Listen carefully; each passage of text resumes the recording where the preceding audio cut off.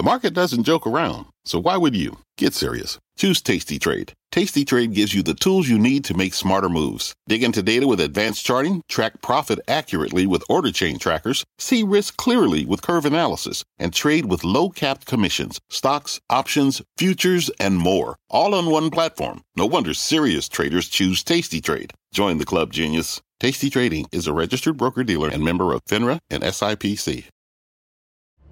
I'm Scott Wapner, and you're listening to CNBC's Halftime Report, the podcast, the most profitable hour of the trading day. We record this live weekdays at 12 Eastern. Listen in. Carl, thanks so much. Welcome to the Halftime Report. I'm Scott Wapner. Front and center this hour, the AI arms race, what the turmoil at OpenAI means for Microsoft, for Alphabet, and for investors in that space. We will discuss and debate with the investment committee. Joining me for the hour, Josh Brown, Joe Terranova, Liz Young, Jenny Harrington. Take you to the markets here. So we're coming off the third straight positive week. Hey, the Russell. Take a look at the Russell. It's up again after a 5% week. Yields, as you see at the bottom of your screen, are stable. And we even have a little bit of a pickup overall in the market as we come on the air today. Josh Brown, I'll go to you first. I looked up. I got Apple above 190. I got it above 191. Do you know the 52-week high is 198? We're looking at 169 recently. We'll get to the Microsoft news, of course, in just a moment. But your commentary on the market as we begin a new week. Look, I think it's back to what a lot of us have been talking about, which is, yes, it's really nice to have participation. It's really nice when the internals repair themselves, when the equal weight S&P starts to gain some ground back. Of course, we would love to see small caps rally, et cetera, et cetera. But in the end, if you're a portfolio manager and the benchmark you live and die based on every quarter is the S&P 500, it's going to be whether or not Apple, Microsoft, NVIDIA, these large cap names are getting the job done or they're not. And right now they absolutely are. It certainly helps if we think we've seen the last of the rate hikes or we think we saw something of a blow off top, maybe an intermediate term rates 2 weeks ago. Like, of course, that certainly helps. The seasonality is really important too. But let's just all keep in mind these large cap technology stocks, the NASDAQ up 40 some odd percent going into Thanksgiving week. This is career risk. If you're not part of this, we saw a pretty prominent hedge fund short that had been, famously short for many years, talk about how challenged the business model is for equity long short. All sorts of managers are just looking at that number and they can't believe how much the market's up. And a lot of it is AI related and blah, blah, blah. But in the end, that's the story. So I think that's what takes us into year end, barring any sort of exogenous shock. There's no reason to think that these stocks won't continue to get it done, just as they have been pretty much relentlessly since this past March. Yeah, Liz, the runway looks good to you. The Q's now highest level since January of 22. To Josh's point about mega cap, I'm looking at my screen here, and I've got every one but one in the green, and nicely so today. Yeah, well, think about what pressured those stocks from the end of July into August and September. It was higher rates. It was a resurgence in inflation. Both of those things have all but been taken off the table in the last couple weeks. So I think it makes sense that there's a run here. Also, to Josh's point, absent some exogenous shock or absent some sort of data that none of us were expecting, I do think there's still room for a rally to continue. And that's coming from somebody who's been pretty cautious all year. But the reality is that lower rates and the idea of a soft landing still being possible, and if not priced into the market, unless there's something standing in its way, which I don't think we're going to get really nervous about from a macroeconomic point until early next year, the rally can keep going, and we probably grind through this for a while. All right, so let's do Microsoft and get that story going, Joe, because it's up 1.6%. $375. By now, everybody knows the story. They hire Sam Altman to lead their new AI team.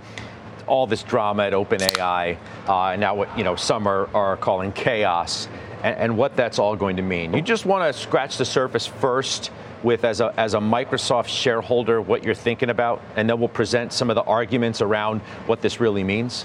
It's remarkable because a $13 billion investment, which gives you 49% of the company, you actually get more than you were getting with that investment with the intellectual capital that you're acquiring here with Sam Altman and others joining, I suspect there'll be more to follow from OpenAI. This is certainly something that will benefit Microsoft. It's also going to benefit Meta. And I think that's one of the reasons why Meta is at its highest level since December of 2021. Let's remember that OpenAI has 92% of Fortune 500 companies, 2 million customers. Well, a lot of those customers right now, Scott, are looking elsewhere in terms of software, and Meta can offer with its LLM, its large language model, Llama, a clear alternative. So Meta's benefiting there as well. This is obviously something, as I said, that speaks strongly to Microsoft. And it's a reminder what this year has been about. What this year has been about with generative AI and the contribution that it has had to the overall market. And it's the reason why the NASDAQ 100 today is at its highest level for the year on an intraday basis. So I'll come back to you. Yes. You know, so they have 49% of OpenAI, which was said to be valued at $86 billion. What's it worth now? You can't answer the question anymore because you don't know, with the chaos and the so-called brain drain and all of this turmoil. So what is that interest really worth? Is it the coup for Microsoft that it's being portrayed? Now, Dan Ives would suggest absolutely it is. He calls this a World Series of poker move for the ages. Those are his words. Quote, we view Microsoft now even in a stronger position from an AI perspective with Altman and Brockman at Microsoft running AI. I completely agree with that. And I think the interesting thing about it is, look, they were thinking of selling shares in October. A lot of employee shares were going to be sold. Valuation, as you said, 86 billion, somewhere around 80 to 90 billion. So obviously, I think the company right now is in, I don't want to use the word perilous, but it is certainly in a injured condition relative to where it was previously. There was, back to 2018 in the initial stages, you had Peter Thiel, you had Reid Hoffman, and you had Elon Musk that were behind funding this company. And one of the critical things that they did at that time was they took the chief scientist from Alphabet and they brought him over. Why did they do that? Because they wanted to slow down Alphabet's AI intentions. So I think now with Microsoft in control of that intellectual capital, I think you also have to ask yourself, what's the derivative effect on Alphabet? Is Alphabet in a better or a worse position because you have Altman and Brookman over at Microsoft? Well, I mean, there is a view. I've seen some suggestions today, Jenny, too, that the turmoil at OpenAI and the prospect of losing hundreds of employees allows others like Google, maybe Meta, Anthropic, to catch up.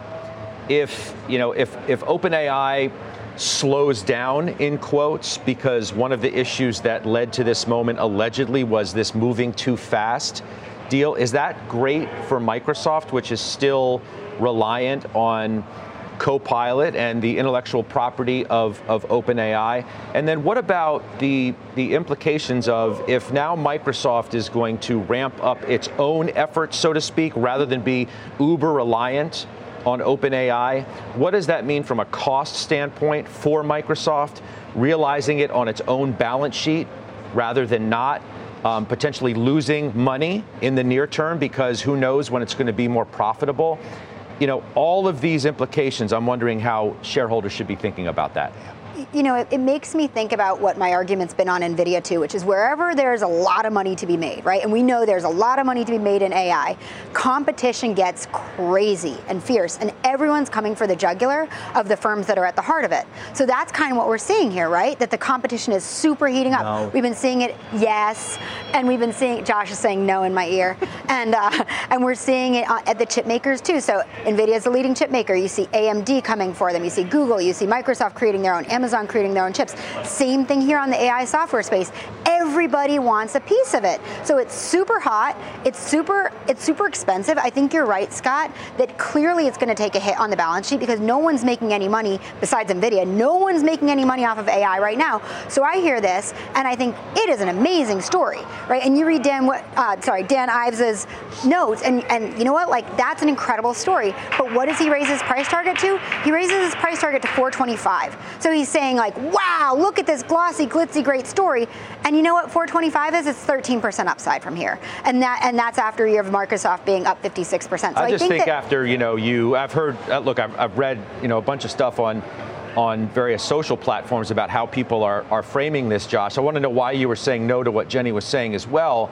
But the idea that, while on the surface it may be a coup for Microsoft to get Altman and this other gentleman as well, there are, balance sheet implications, there are potential competitive implications to all of this that may not be as rosy as it would appear just based on the headlines alone.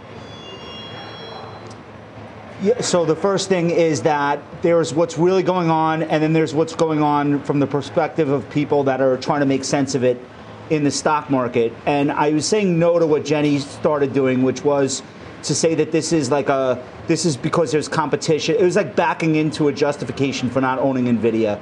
That has nothing to do with any of it. Yes, it was. And by the way, that argument that competition is coming has been the same argument for 1,000 percentage points in NVIDIA. So I want to put that aside and focus on what Scott asked. What are the implications for Microsoft, for Anthropic, which is Amazon's bet, and for Alphabet, which most importantly for me? Like, what is the read-through?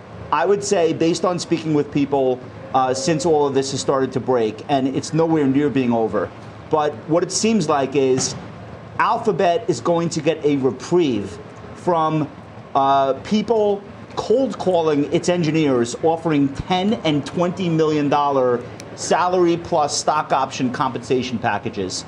They are going to get a much needed reprieve from that because all of a sudden it's not a slam dunk to go work on ChatGPT and DALL-E. All of a sudden it's not the obvious move, and they are not necessarily now going to remain the most dominant platform with a consumer-facing product. Sam Altman is hugely important. Microsoft did the right thing by its shareholders, keeping him in-house, not allowing him and Greg Brockman to recruit everyone out of OpenAI and start a third-party business. I think that's really good news if you own shares of Microsoft.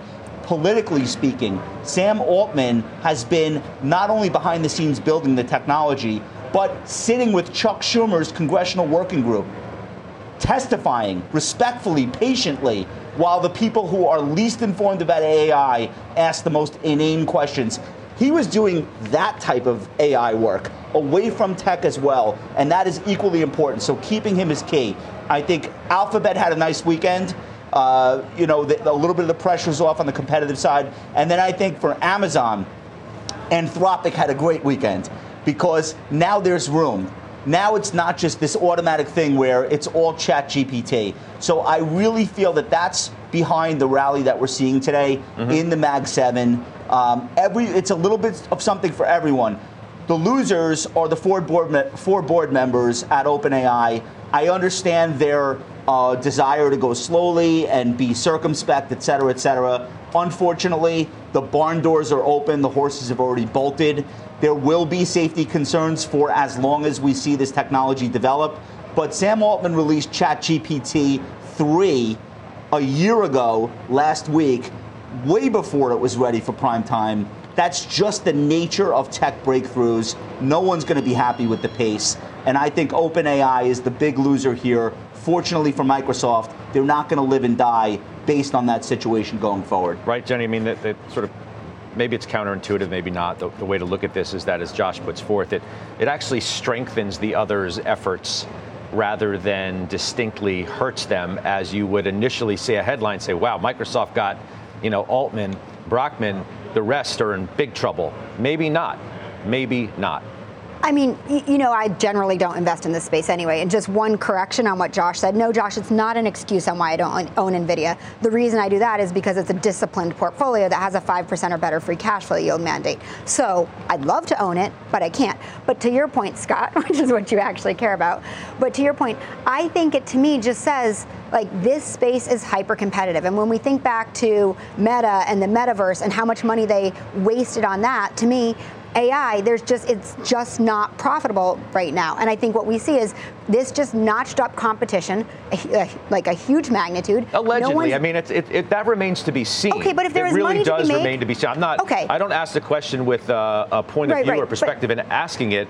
I'm simply suggesting that, is it as cut and dry a coup for Microsoft as the initial headlines would have you believe? I don't think so. And I think so when Josh says it was a great weekend for Alphabet. Okay, so it's a great weekend as the story goes. Then why is the stock up only 0.61%? Why is Microsoft up only 1.6% today? But here's the thing, because nobody knows how much money can actually be made off of it. And when you want to, as an investor, you want to know where the money's coming from. Maybe, Josh. But who knows how much needs to be spent? Maybe the pie's growing, but we don't know how much needs to be spent. And when is the end game? When does the end game where it's actually profitable? Like, when does that hit? There's too much ambiguity here for anyone to say, okay, Microsoft's going to make $100 billion off of this. Therefore, the share price should be X amount more. And I think that kind of is what your point is, Scott. It just is more ambiguous. Well, Joe, you own Alphabet too. Do you feel like you're in a better position today for being a shareholder of a company where the narrative was from the get-go that Microsoft stole the advantage from under Alphabet's roof? Do you feel like you're in a better position now to close that perceived gap? Yes, and I'll tell you exactly why. This is an example of an industry in which a company that has a valuation of roughly $80 to $90 billion, but has a very deep bench of intellectual talent.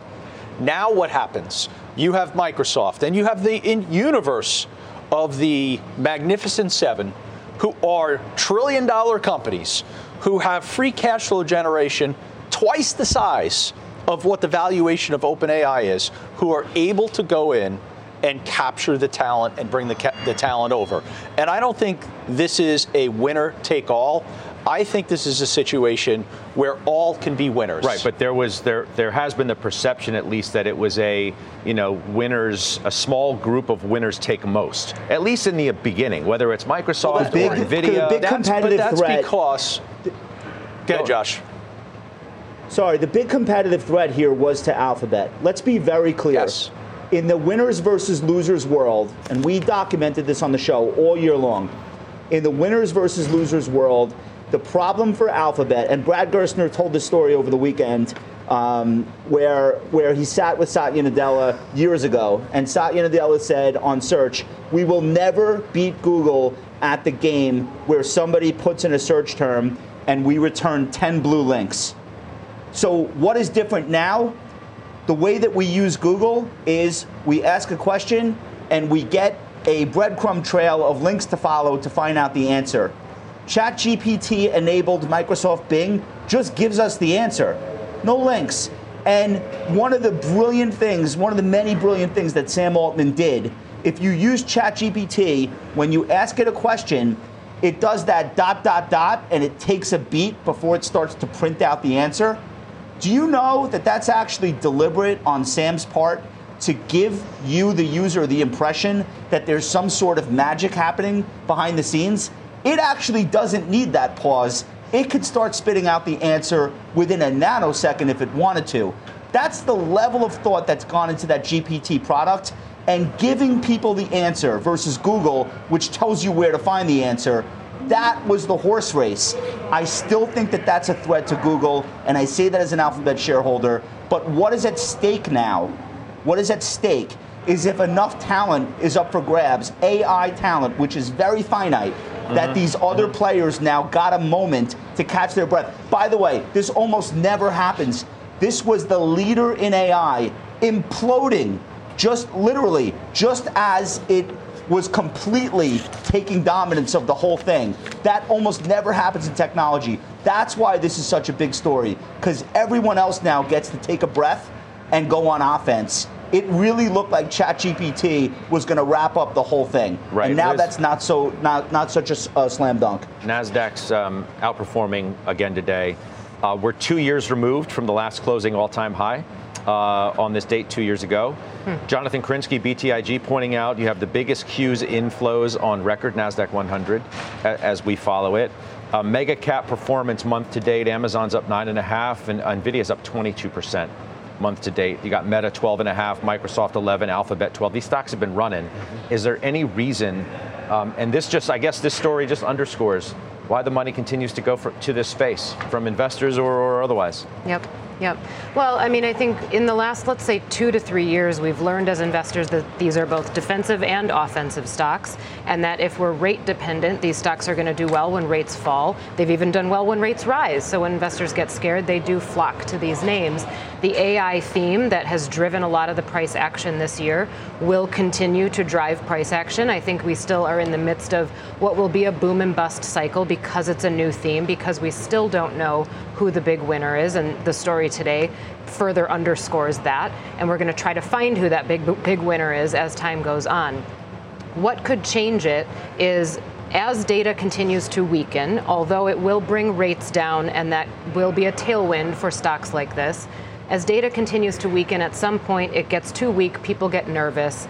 If we start to unprice a soft landing, if we start to really worry about cuts happening as a reactive thing rather than a proactive thing, that's where correlations rise and everybody gets hurt. However, tech will continue to be the story. It is obviously the biggest sector in the indexes. It's the biggest sector that touches every single sector in our economy. If you believe in the future of the American economy, you have to be invested in tech stocks. It's just a matter of how far overweight do you want to be and how concentrated do you want to be in that space. There are others, Joe, like Adam Parker, Trivariate, who's going to be on with me later on Closing Bell, who believe that you should buy other areas of the market now. Energy, materials, healthcare. If there's a rotation earlier in the year, he says, our view is that healthcare and staples could justifiably benefit. And if rates are close to peaking, that could be a catalyst. We're recommending energy, materials, healthcare, disfavor financials, no consumer discretionary, no industrials. What do you think? Well, I think coming into the weekend, that was the appearance of what the market rotation was going to be. You had the Russell 2000, which was approaching 1830, which was last Wednesday's peak price for it. It looked as though you were going to get the Russell that was going to break out once again. But the news over the weekend now allows the NASDAQ once again to take the lead in what has been a 2023 in which it's been the lead.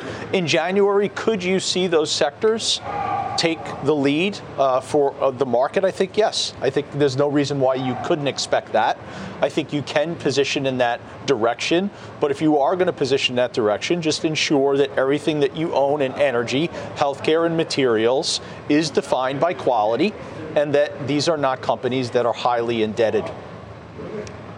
You know what I think? I think that tech is going to be the story, but that doesn't mean necessarily that it's going to be the source of highest returns. And if we think back to 2022 was a terrible year for tech. And it was still the primary story. And the reason it's the primary story is because it's the most interesting.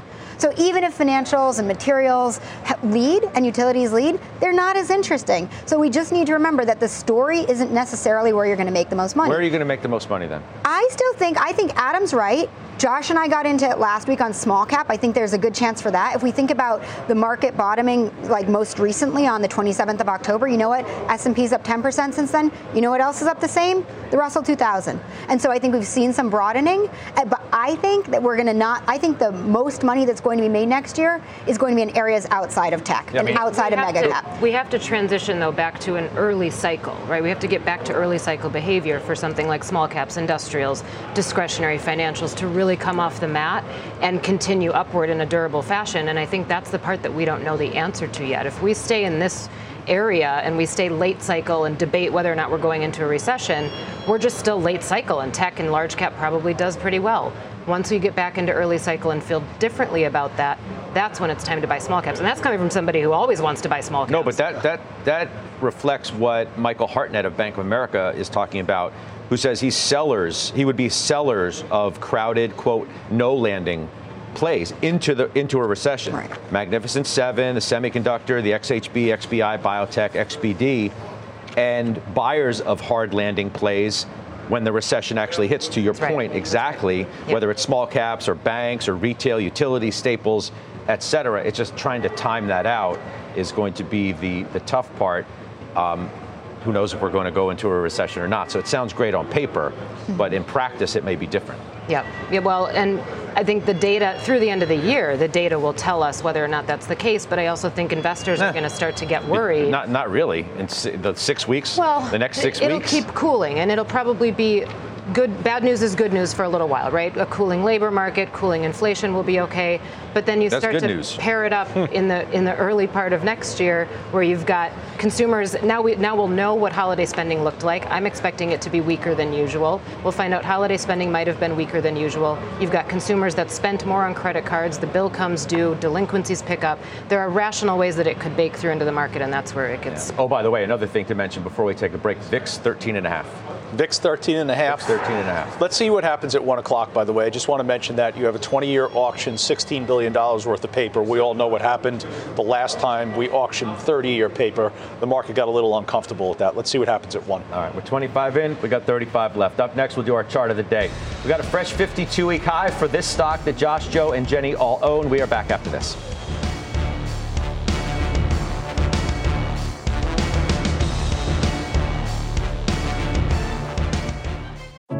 What does it mean to be rich?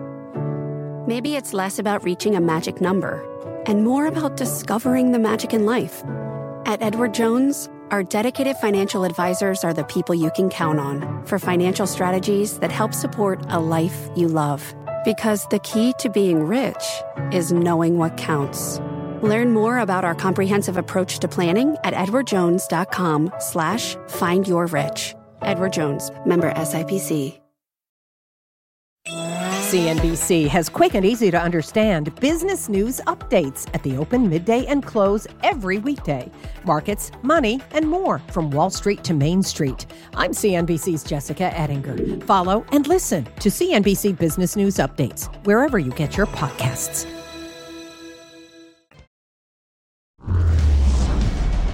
Chart of the day, it's Uber.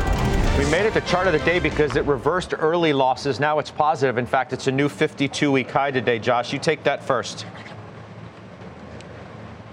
This is my favorite stock still, even at this price. I own it lower. I'm not adding to it, but I will not sell it. I think this company will be added to the S&P 500 very shortly. I'm not sure how much of that is already priced in. I would guess not all. This is going to be a cash flow machine. They have vanquished their competitors. It has an underappreciated potential to become the next great platform company. The platform is mobility. You want to move a bag of chips. You want to move a person. You want to get something freighted. You want to get somebody to the airport, whatever. Uber is the go-to. They have,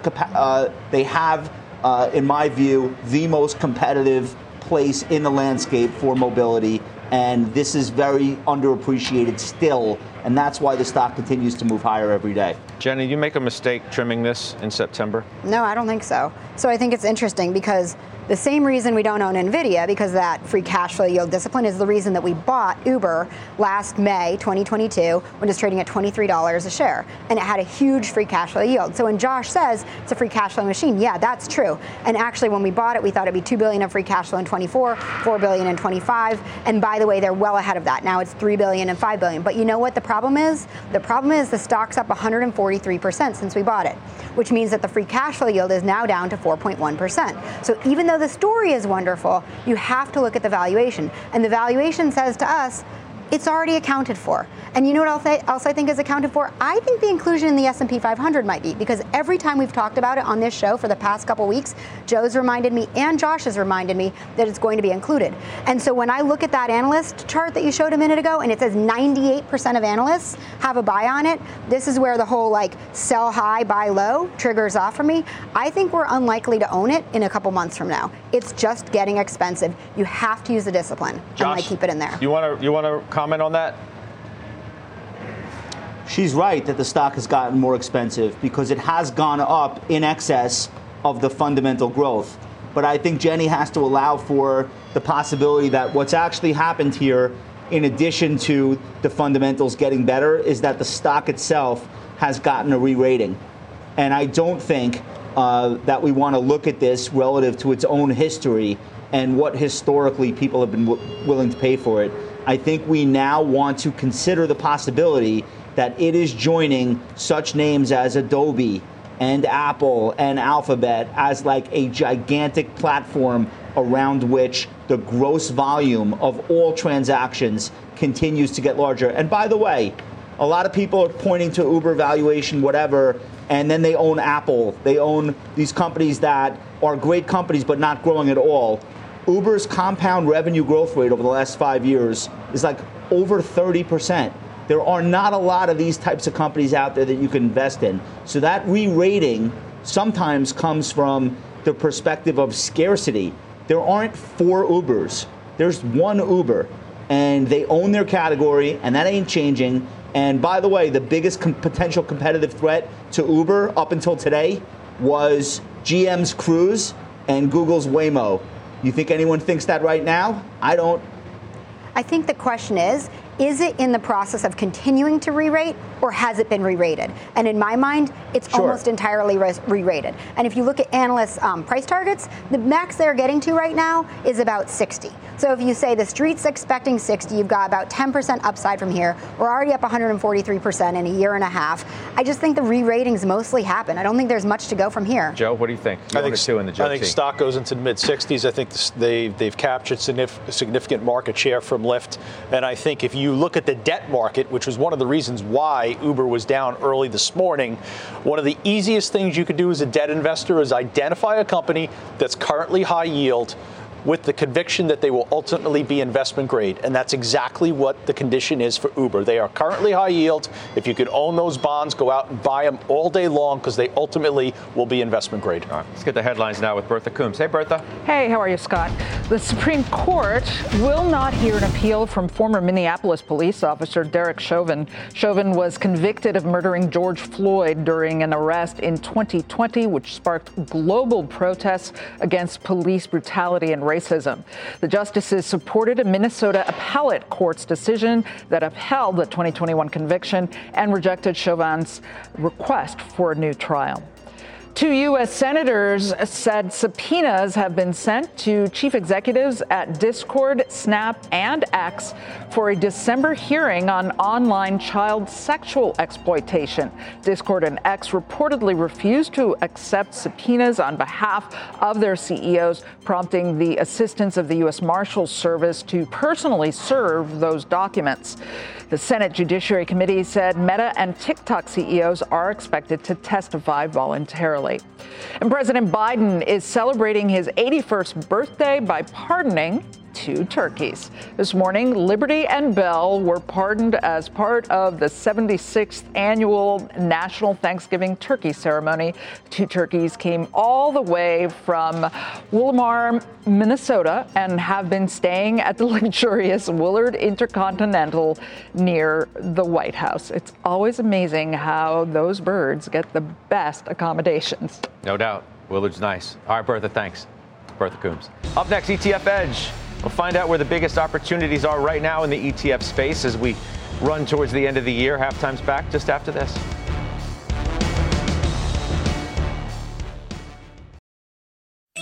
CNBC has quick and easy to understand business news updates at the open, midday, and close every weekday. Markets, money, and more from Wall Street to Main Street. I'm CNBC's Jessica Ettinger. Follow and listen to CNBC Business News Updates wherever you get your podcasts.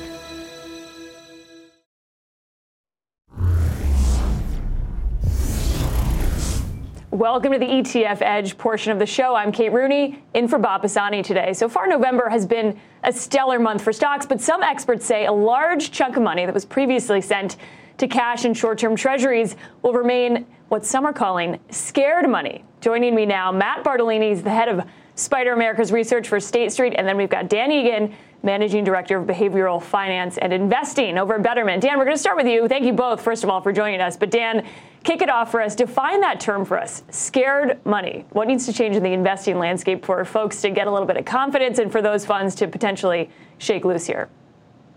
It is one of those funny things. Sometimes it feels like we can have a very short memory when it comes to previous macro environments. It was just a little while ago that we had 0% interest rates. And now my big concern is we've had about 5% interest rates. The move to high yield savings accounts has been pretty pronounced. Betterment has one of them. We've seen dramatic inflows over the past few years. And that's good when rates are high. But now it looks like the Fed might have successfully landed the landing. And moving into a more normalized interest rate environment, the trade-off between cash and investing is going to change. And that's hard for people. Cash, the move to cash from investing feels very safe. You're taking risk off the table and you're still getting a good nominal return.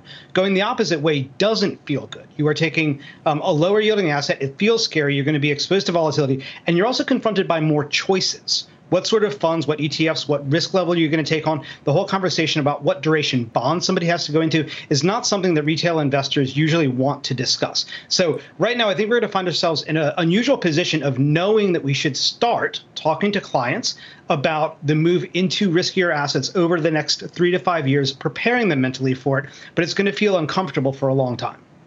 Matt, over to you on that. So with so much money specifically in short-term treasuries, that's going to roll over. Investors are going to face this choice. Do they reinvest or are they going to move into stocks? What's your sense of what happens here? What are the flows telling you? Well, I mean, reinvestment risk is real for those that are in those ultra short duration, money market like funds. I think rather than going maybe lock, stock and barrel into stocks, given your risk profile, that probably doesn't match up, but maybe moving just further up the curve. So owning maybe in the 1 to 3 year duration space, because even so, if the Fed starts to cut rates, those portions do face some reinvestment risk. But you're still getting this elevated yield environment, and the volatility in that space is relatively low as well. So it's a little bit of a baby step out of the sort of cash portion of your holdings and sort of express some risk, but not overstep your bounds at the same time and sort of generate that yield that you were sort of used to doing and have more of a total return mindset at the same time. Gentlemen, thank you both. And Scott, we'll send it back over to you. All right, Kate, appreciate that very much, Kate Rooney. We'll have much more, by the way, coming up. ETF Edge with Kate at 1 o'clock Eastern time. Up next, Mike Santoli. He's here with his midday word. We're right back.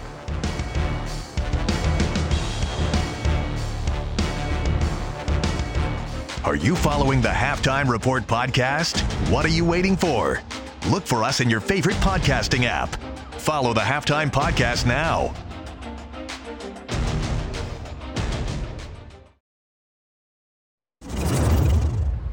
We're back. It's Santoli's midday word, sitting here with me here.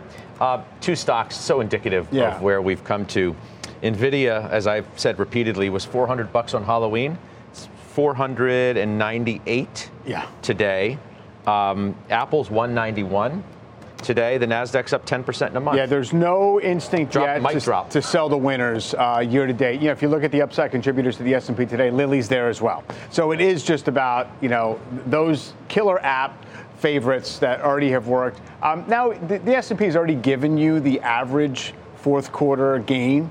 So it's up about 6%. In up years, you get a little bit more than that. So it's one of those deals where you did have some elements of a chase. You saw people reposition toward the winners, toward the index type names to make sure they participated.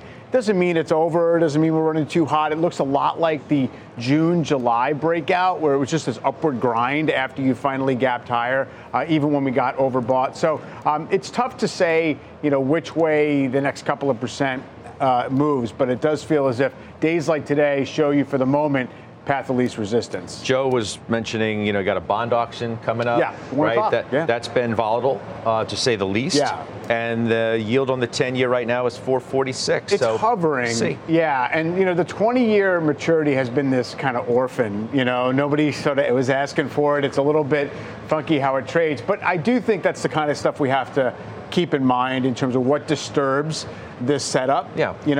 Peak yields, peak Fed, peak inflation were all part of the story. Peak oil even in terms of price. So got to monitor it. And breadth isn't wonderful today, and we've been getting by on that for a while now. Peak AI. Maybe. Don't tell the Microsoft bidders today. Yeah, exactly. All right, I'll see you on closing bell. Mike Santoli. Coming up, our calls of the day. We'll do a price target increase for one consumer stock. It's already up 25% this year. We'll get the committee's take on it next.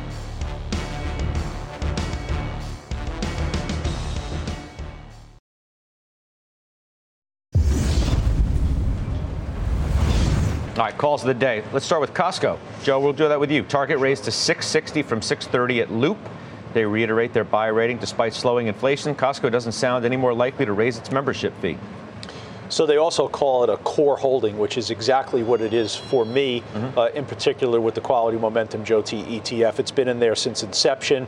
It's been a name that has been rewarding us with strong sales growth over the last 36 months, you're talking about 13%. That's very difficult to find for a consumer staple company. Also understand the international expansion for this company, the opportunity there is real. I think this company is benefiting from its scale and benefiting rather from its membership program. All right, so Josh, give me a take on housing. As I mentioned that KB gets downgraded. Not that you own that, you own Invitation, but that's the way you've been playing it.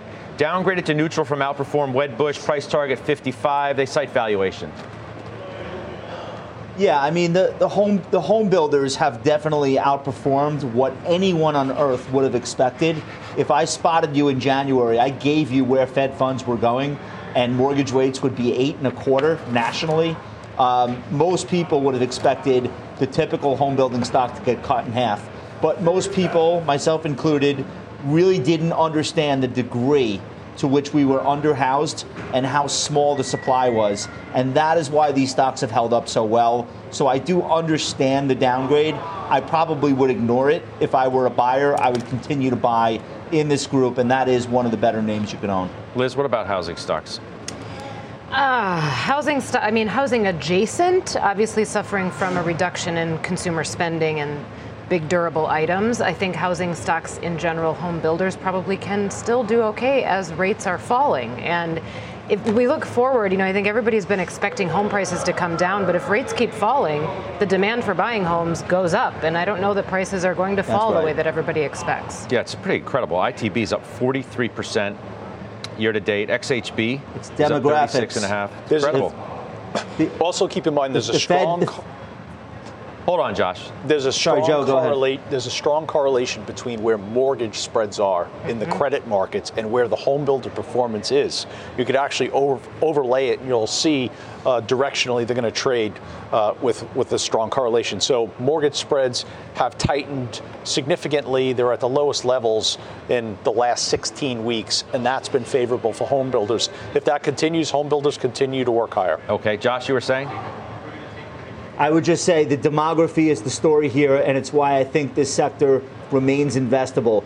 There might be differences when Home Depot says, oh, this quarter, a lot of people did small renovations. Oh, this quarter, they bought big ticket items. You're always going to get that variability from one quarter to the next. But what will not change is how many 31-year-olds we have in this country who have just started their families or are about to and need a house. You mentioned my holding in Invitation Homes. For me, this is the best way to play that idea. They own 80,000 single-family homes. It's not apartment rentals, but it's rental houses. They're in 16 of the most desirable markets to be in. Okay. The appliances are modern. The technology is great. And that's why I think that stock has done so well this year, up about 13%. Most of its peers are not anywhere near that in the REIT sector. I want to get to one more before we take a break. It's Ulta, which you bounced from the Joe T, which is top pick at UBS. 35% upside, 560 is the price target. They say, quote, expecting more of a glow up than a blow up. This is the list. There are certain stocks that you're going to be able to capture the rhythm and invest and trade in it really well. Ulta has not been one of those names for me. I will candidly admit that. It's a quality company with a good balance sheet, but there's a significant amount of volatility, and I've been shaken out of this names a few times. All right, we're going to take that break. We'll come back. We'll get you the setup for more earnings. I've got Josh with Zoom. I've got Jenny with Kohl's and Medtronic because they're all on deck. We'll do the setup next.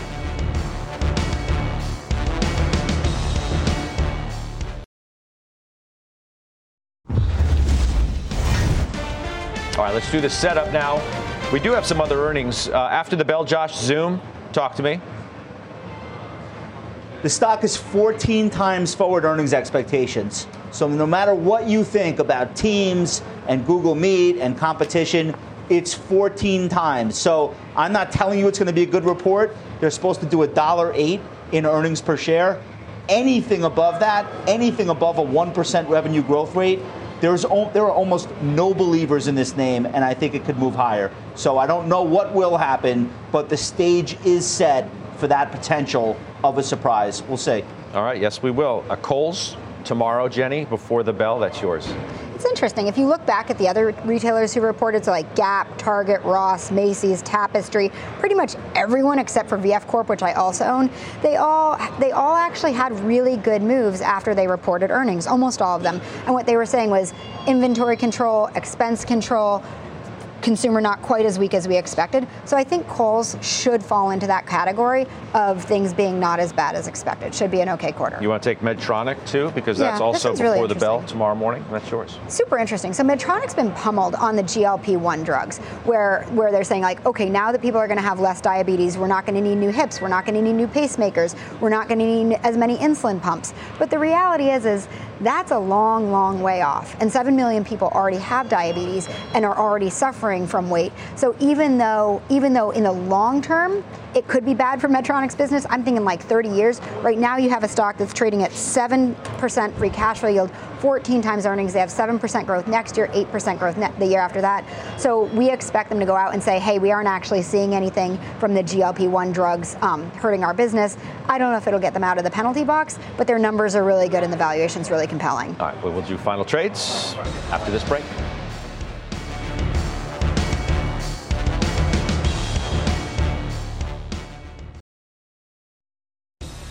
Hope you'll join me. Closing bell, 3 o'clock Eastern. We got Adam Parker, Big Technologies, Alex Kantrowitz as well on what this really means for Microsoft, the chaos, if you want to call it that, at OpenAI. Malcolm Etheridge, remember, he sold his Alphabet shares saying they lost the lead.